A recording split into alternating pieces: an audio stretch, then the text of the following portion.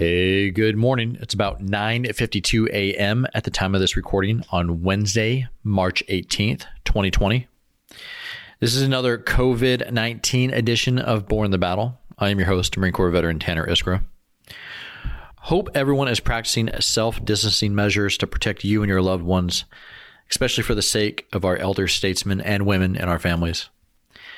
Personally, I'm on day 8 of this. My wife is telling me to please shave the vet beard that is all over my face, and I'm laughing through bites of my corn pops. Just keeping it light, folks. And a great thing for that is our veteran community. Seeing a lot of us come together to share not only laughs, but information on how to effectively work from home, reminders on how to keep our spirits up, and ways to encourage others to do buddy checks to our left and right. There's a lot of great resources out there, and it's awesome to see. I'm also receiving great stuff via VA channels as well. I got a text message last night. I'm guessing because I'm in the VA healthcare system. Normally, I don't click on stuff like that, but it had a .gov address on it, so I clicked. And I'm glad I did because it directed me to the publichealth.va.gov/N as in November -coronavirus. Now, we briefly talked about that site on the last special update of coronavirus last week, but I dug a little deeper on the site so I can let you know what's on it. It has a direct link to the CDC information as it comes, links to information on all measures VA is taking, and it has links to information on all the measures VA is taking, and links to let you know some of the new standard operating procedures during this time. Basically, all the COVID links that I read off to you in the last 2 episodes. There is a section that talks about what you as a veteran should do if you develop symptoms. In that section, there's a link to a VA facility locator, the My Healthy Vet sign-up link so you can send messages to your primary care provider and order your prescriptions from the comfort of your own home, and a link to sign up or use telehealth options. There's also a section that has all the ways to properly protect yourself.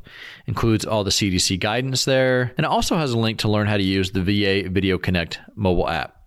Finally, and interestingly, there's a section on the VA's running tally of COVID-19 or coronavirus cases. It has how many confirmed and awaiting confirmed cases that are in the VA healthcare system and the statuses of each case, which is really interesting. Finally, there are some additional CDC links to the current status of the outbreak, a link to some frequently asked questions, and a link for if you're still deciding to travel. Again, that site is publichealth, all one word, .va.gov/N as in November -coronavirus. I'm going to say it one more time, publichealth.va.gov/N-coronavirus. Visit there to find all the information that I just ran my suck about. Finally, this morning, I got an email from Chairman Cheryl Mason.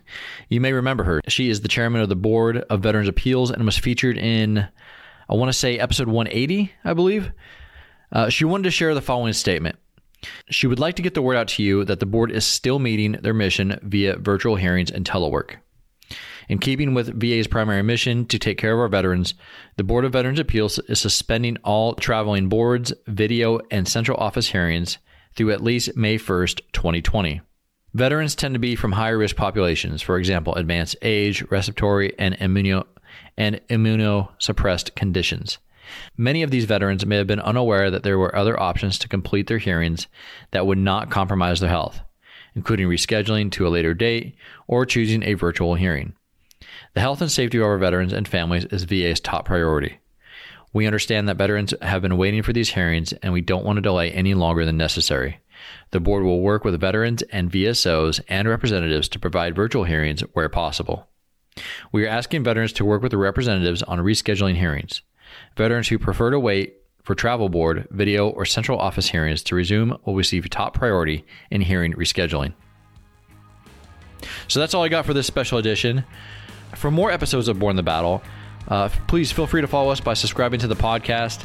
In addition, visit our blog, which is blogs.va.gov, and follow the VA on social media, Facebook, Twitter, Instagram, YouTube, Rally Point.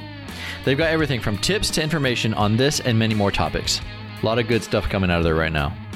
DEPT Vet Affairs, U.S. Department of Veterans Affairs. You can always find us with that blue check mark.